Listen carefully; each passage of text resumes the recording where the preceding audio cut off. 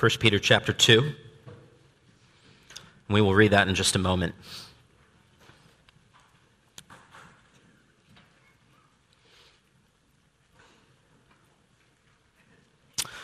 When I was a student at the University of Michigan in Ann Arbor, I used to frequent this hole-in-the-wall diner called Frank's.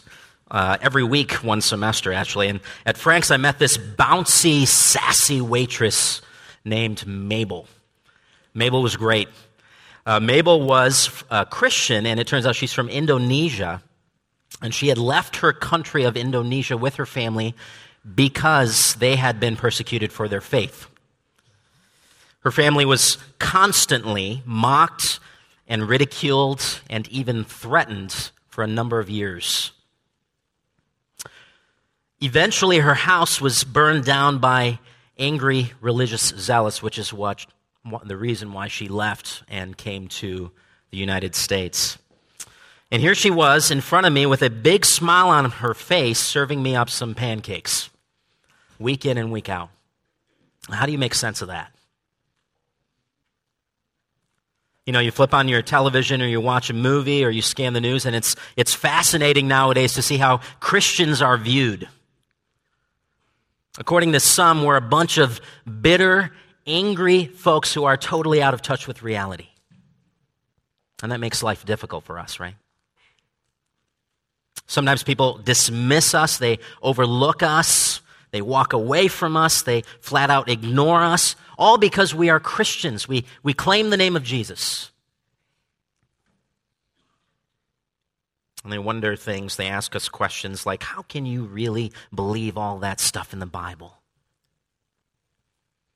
You got to let that stuff go. You got to be in step with progressive culture. And sometimes we get openly mocked too, so we try to hold on to these biblical convictions. Who knows how long we'll be able to stay employed in certain places? It might be difficult 10 years from now to keep our jobs because we're a Christian. Will another bakery shop get shut down? Will you get fired because as a coach you pray with your players after a high school football game? That happened in the last couple of weeks in the state of Washington. Maybe you're a student in school and other kids are nice enough to you, but you just can't seem to break into certain social circles. You don't participate in some activities and the kids know it, and so you're not quote unquote in. You've been relegated to average or mediocre social status. Being a Christian today is risky stuff. It means accepting shame and rejection. But sometimes we trade in the opportunity to stand up for Christ. We trade that in to save face, to save our reputation. Why not blend in just a little bit? Why not avoid making waves? Why not avoid sticking out? That's easy to do. But when Jesus called you to be one of his, when Jesus called me to be one of his own, did he call us to a life of comfort and convenience and honor and having a good reputation in this life? Or did he call us to a distinctly cross-shaped life? Peter's readers experienced this challenge of shame and rejection too. In our passage this morning, it provides tremendous encouragement for Christians who are experiencing rejection because of their Christian faith. But it's also a great passage for cowardly Christians like me and maybe some of you, I don't know. We're tempted sometimes to punt on our witness of Christ, to pull back so that we can save face. Now think about the person who's writing this letter, the Apostle Peter. At one time, he was a coward too, right? You remember him denying Christ 3 times on the night that Jesus was on trial? He did that to save himself from shame and rejection. But there was hope for Peter. God took that man, that self-centered reputation man, and he transformed him into a man that would be Christ-centered, shame-bearing, cross-bearing, and he would eventually be the rock of the church, the leader the church in Jerusalem. And God can transform us as well. And it's got to be from those tough lessons in Peter's life. And he was able to put pen to parchment and write these very words in 1 Peter chapter 2. So let's read, starting in verse 4. As you come to him, the living stone, rejected by men, but chosen by God and precious to him. You also, like living stones, are being built into a spiritual house to be a holy priesthood, offering spiritual sacrifices acceptable to God through Jesus Christ. For in Scripture it says, "See, I lay a stone in Zion, a chosen and precious cornerstone, and the one who trusts in him will never be put to shame." Now to you who believe, this stone is precious. But to those who do not believe, the stone the builders rejected has become the capstone, and a stone that causes men to stumble, and a rock that makes them fall. They stumble because they disobey the message, which is also what they were destined for. But you are a chosen people, a royal priesthood, a holy nation, a people belonging to God, that you may declare the praises of him who called you out of darkness into his wonderful light. Once you were not a people, but now you are the people of God. Once you have not received mercy, but now you have received mercy. Dear friends, I urge you, as aliens and strangers in the world, to abstain from sinful desires which war against your soul.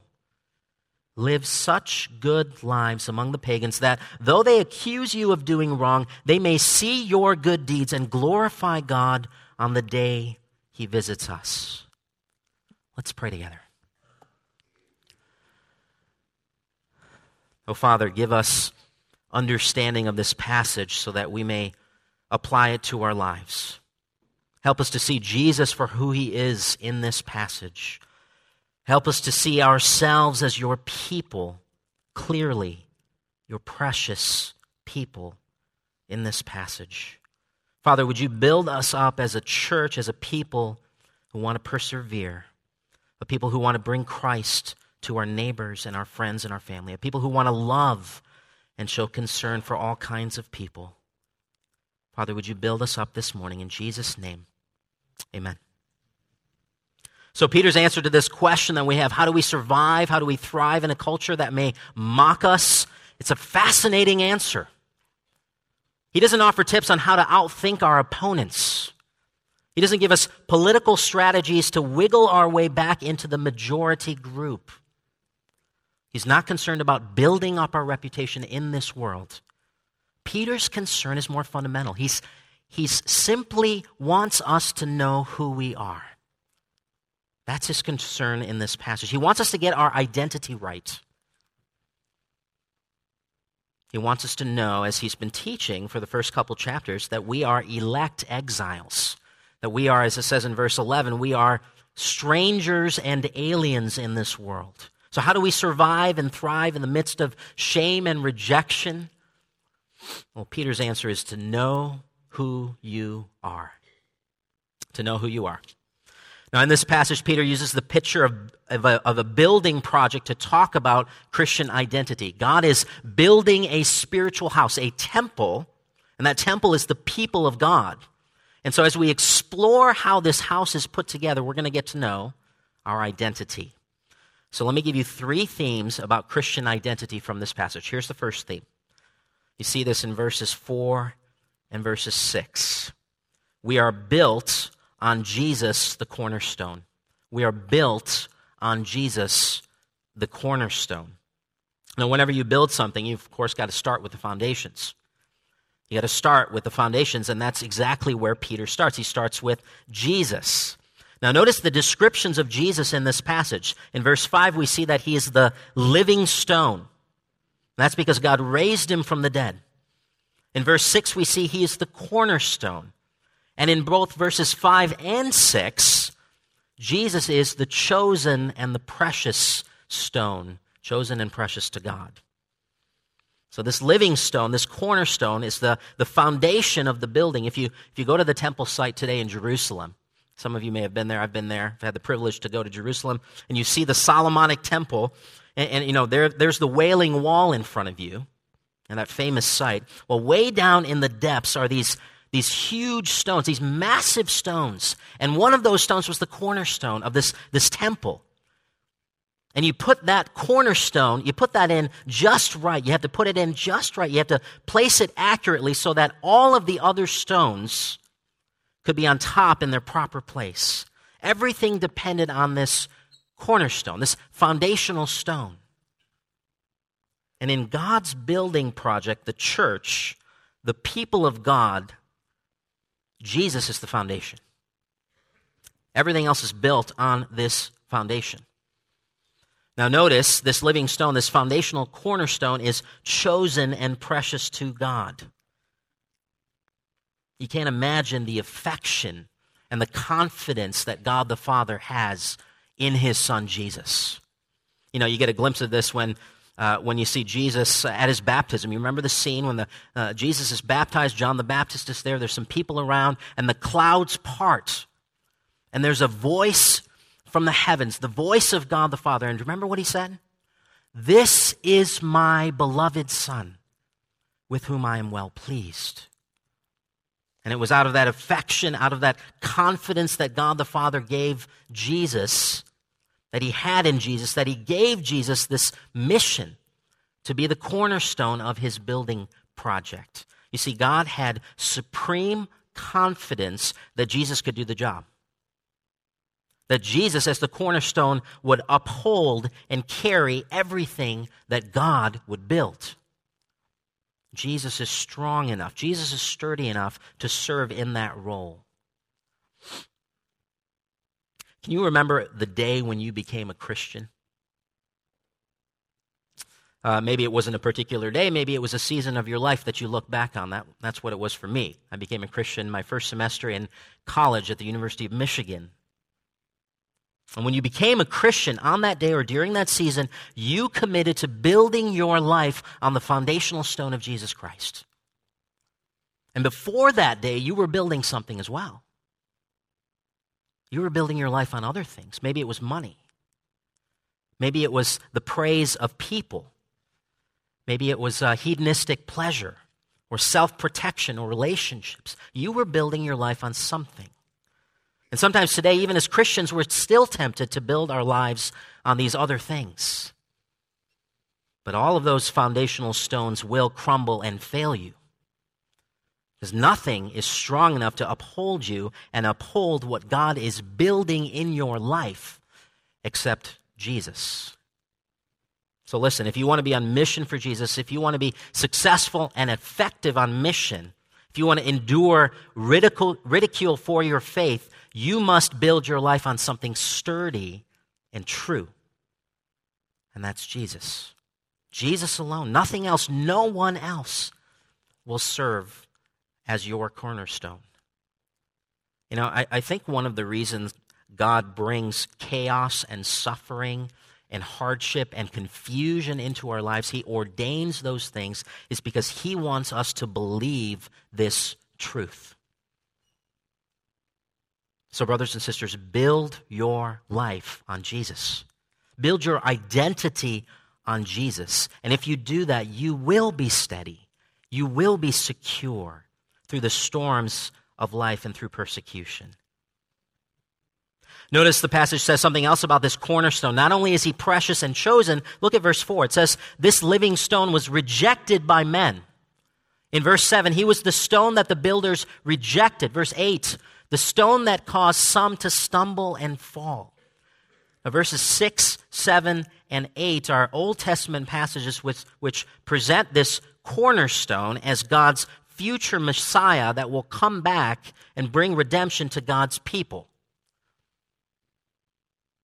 Before erecting a building, the ancient stone masons would search piles of rocks for boulders that would be of the right size for the cornerstone, for that foundational stone. They would examine these rocks and they would inspect them one by one. They would discard the ones that didn't work, and they would finally see the perfect stone, the perfect boulder, on which they could build their building.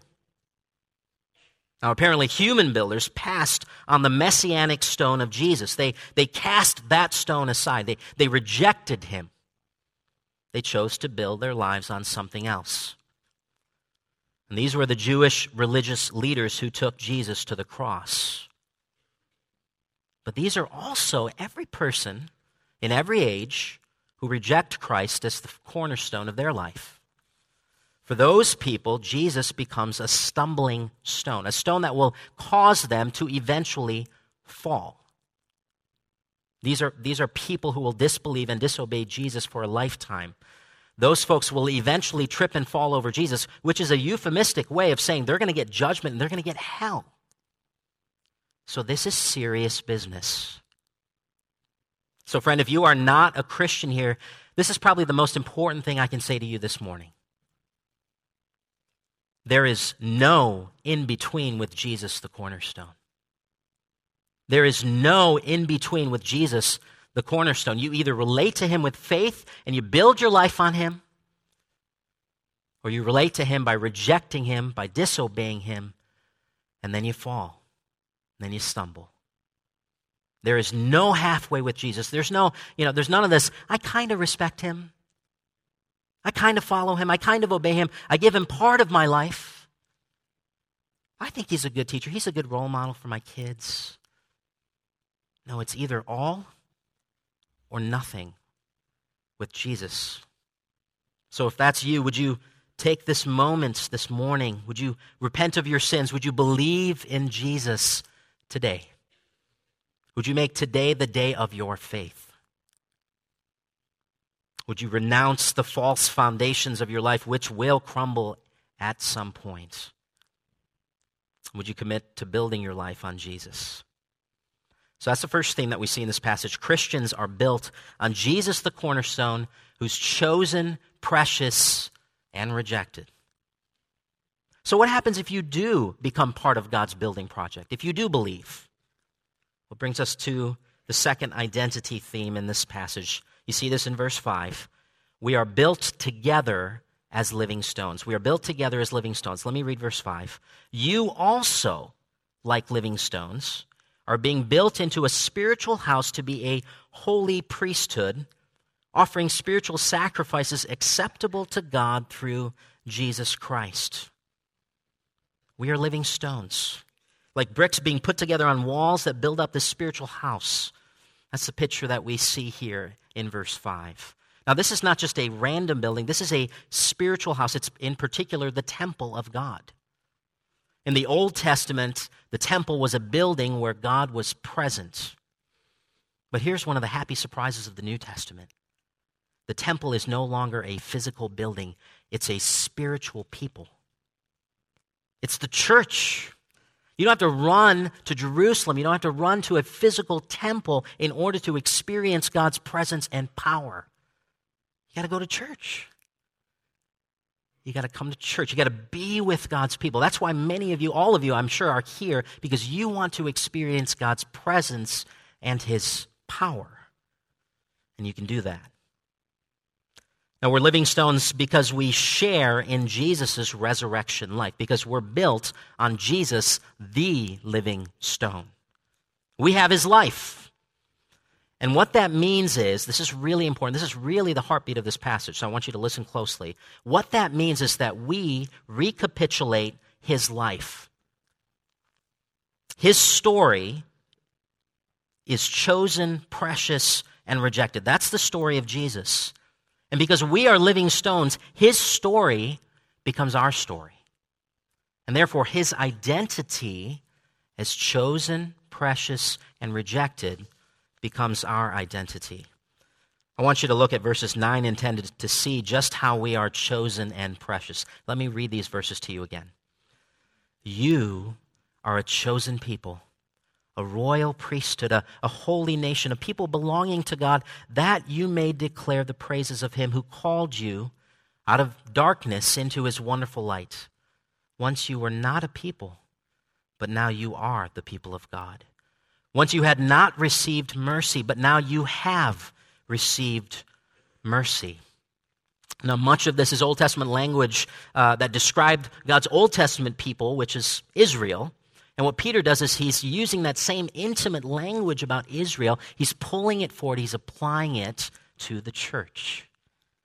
We were once excluded from God's family. There was no mercy for us. We had no security, no hope for the future, no strength for the present, no forgiveness of sins. But that all changed with Jesus, didn't it? We were once not a people. We were splintered and divided, doing our own thing all over the place. But look around this room. All kinds of people gather together as one, only because of Jesus. Now we are God's people, a family. We once had not received mercy, but now, each day, we receive mercy upon mercy upon mercy. Have you heard of the Michael Oher story? Michael Oher. His story was made famous by the movie Blind Side. You guys watched that story? Read the book, Blind Side, Sandra Bullock, etc. Michael Oher, it's based on a true story. Michael Oher grew up in some rough neighborhoods in Memphis, Tennessee. He was one of 12 children. His mother was an alcoholic and cocaine addict. His father was in and out of prison and eventually murdered in prison. He received very little family attention or discipline, and so he was just kind of wandering around. He was at one point homeless. He repeated first and second grades. He attended 11 different schools in his first 9 years as a student. But then a woman named Leanne and her husband Sean, who had children in Michael's school, let him live with them. They took him in, and they eventually adopted him as their son. They loved him. They cared for him as he was recovering from all the trauma of his childhood. And over time, Michael became a football star in high school. He attended the University of Mississippi, and he eventually was drafted in the first round to play for the Baltimore Ravens. Michael Oher went from a life of abandonment and homelessness and drugs and sin into a loving family. And then into a team that had a common purpose. Does that sound familiar? That's the Christian story as well in many ways. We were orphans, fatherless, motherless, longing to belong somewhere, looking for a home. We carried wounds and injuries, some self-inflicted from our own sins, others inflicted by others. But then someone gave us mercy. Someone adopted us. Someone placed us into this wonderful new family called the church. Someone began to bandage up our wounds, make us whole. Someone put us on a team and gave us a purpose. Once we were not a people, but now we are a people. Once we had not received mercy, but now we have received mercy. Amen? Now we are precious in God's sight. Now we are chosen. We belong to Him.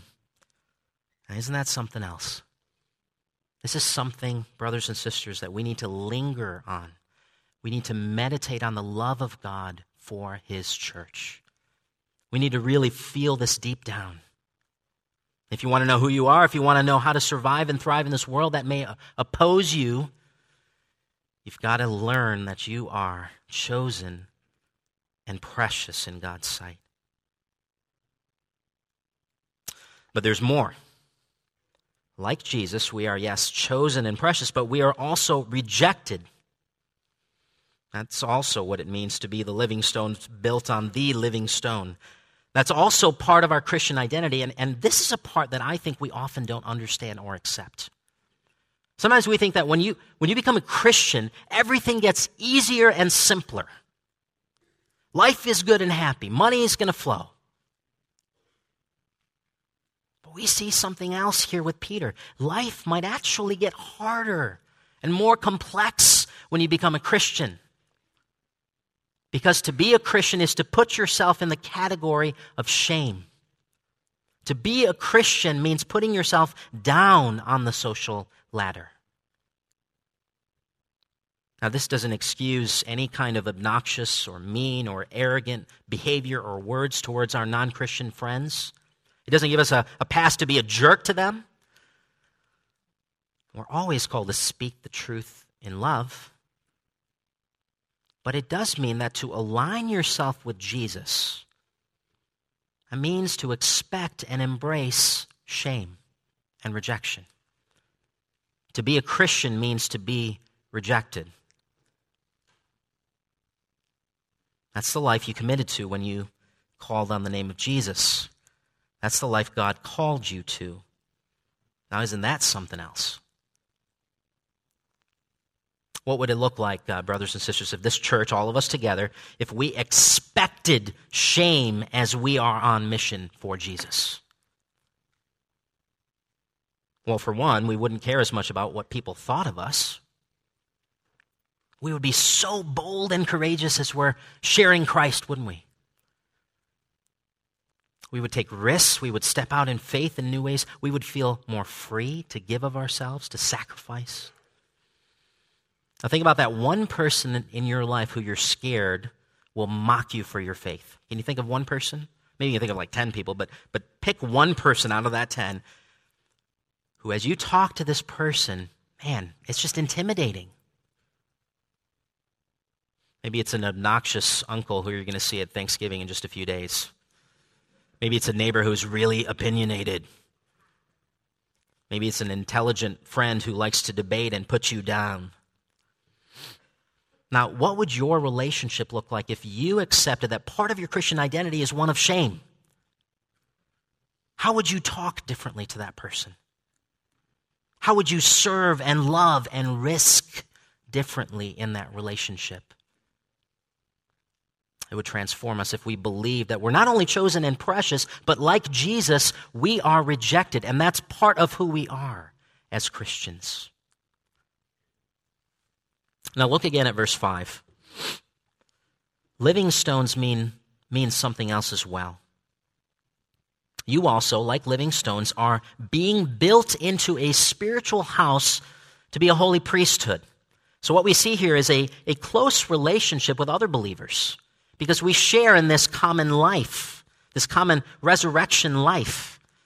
We aren't stones lying about in idle isolation or disorder. It's not like there's a bunch of stones piled up over here or scattered in some field. We are built together into a spiritual house. Christians aren't individually temples of God. Only together we are God's temple. You know, there's no such thing as a Christianity that has a bunch of isolated Christians all over the South Shore. That's not Christianity. Christianity, in its very essence, is communal and corporate. It's we, not I. That's Christianity. So the wrong question is, how do I persevere as a cultural minority and moral outlaw? That's the wrong question. The right question is, how do we persevere as cultural minorities and moral outlaws? And I think part of the answer to that question is in the question itself. We do it together. Together, we can persevere. Mission should never be thought about as what we do as individuals. You were never meant to be on mission by yourself. We were meant to be on mission. You are not designed to be successful in fully making disciples. We are designed as bricks on bricks, as living stones that are melded together. We were designed to be successful and effective in fully making disciples. The problem with our hyper-individualized culture is that it puts pressure on each of us to apply all of these different biblical mandates in isolation. But they were never meant to be read or thought of in that way. It's we, brothers and sisters, that ought to apply these commandments. You know, this reminds me of Navy SEAL training. Not that I've done that before, but I've seen movies and read books a little bit. You guys laughed way too hard at that joke. Wow. Well, that's motivation for more exercise. Whew. So it does remind me of Navy SEAL training. And what I mean by that is, Navy SEALs, they're not looking to build up and train up individuals to be excellent. They're looking to build teams of people to be well prepared and excellent in what they do. And you've probably seen these pictures or videos of groups of people bearing the weight of these heavy boats, these black boats in the water. Of course, none of them could do that on their own. You got to share the load. I think understanding our corporate identity, that it's we that's on mission. It doesn't take the burden of disciple making off our shoulders. It just simply redistributes the weight. It shifts the weight so that other brothers and sisters can share the load. So our identity is built, first of all, on Jesus Christ. And we are, like him, chosen, precious, and rejected. But there's one more piece, and we've already hinted at it. Here's the third theme. We are built for the mission. We're built for the mission. We have a missional identity. We're not just the temple, but according to verse 5 and verse 9, we are the temple workers. You see that? We are the priests, royal priests. And royal priests are made up of representatives that go forth with the good news. They mediate God's presence and his rule to other people. They offer their lives as spiritual sacrifices. A holy nation, you see that in verse 9? That's not just talking about the purity, the moral purity of God's people. A holy nation is a people who are set apart as distinct from the surrounding culture. Verse 9 says that we are to declare God's praises to others. Verse 12 says that we're to live in such a way that the pagans will see our deeds and glorify God. So here's the point. When you were saved, you were not only saved from your sins, from God's wrath. You were not only saved into this wonderful new family, the church. You were also saved for a mission. Your identity isn't just chosen, precious, rejected. It's also missionary. That's part of who you are now. You are an ambassador. And being on mission for Christ isn't an optional extra, for super Christians and pastors and missionaries. It's not level 2 or level 10 Christianity. It's not an add-on or an expansion pack or an accessory to Christianity. Mission is intrinsic to who we are as God's people. If you're a child of God, you're a missionary. If you are a living stone, you are being built together to be on mission. It's one of the main purposes of this temple structure that God is building. I think overseas missionaries understand this very well. I think about Blaine Boyd or our very own Seth and Cindy Rogers or Josh Lundquist. They raise support, they prepare, and they train, and they head out. And right now, as Blaine wakes up every morning, he recognizes quickly that one of his primary identities is missionary, is ambassador. It's not an optional extra for Blaine. It's part and parcel of who he is as a resident of Dubai. So, brothers and sisters, let's try this on for size this week. When you wake up tomorrow morning, I want to encourage you to think of yourself as a missionary, as an ambassador. Because God has called you to be a missionary on the South Shore of Boston. Being a missionary is not just about something extra to do. It's part of who you are. So let's review what we've talked about so far. You're a Christian. You're built on Jesus. You're built together as living stones, and you're also built for the mission. So those are some pillar truths for you to carry into your week as you're perhaps facing rejection. I asked my Indonesian waitress friend Mabel one time during breakfast, how did you get through all that stuff in Indonesia? I'll never forget her answer.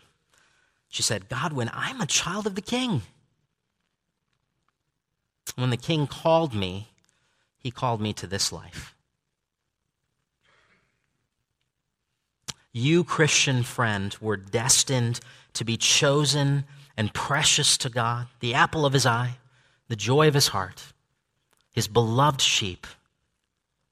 He delights over you with songs, not because you are valuable in and of yourself, but because his precious and chosen Son, Jesus, is infinitely valuable. And your life has been joined to Christ's life by faith. And so when God the Father looks at us and he addresses the world, he says, "These are my beloved sons and daughters with whom I am well pleased." And that's who we are.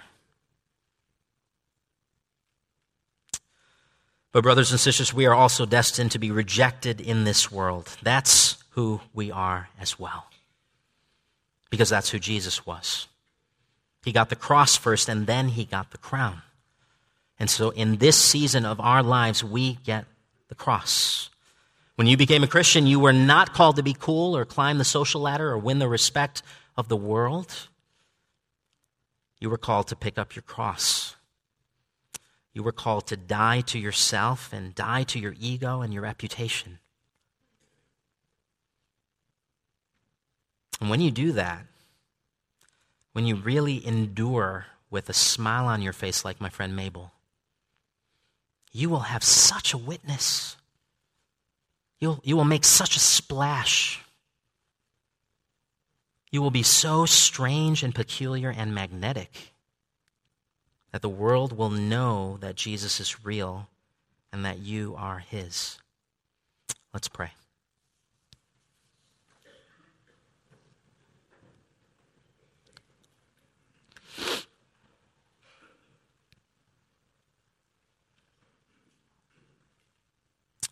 Father, sometimes it's hard to be a Christian.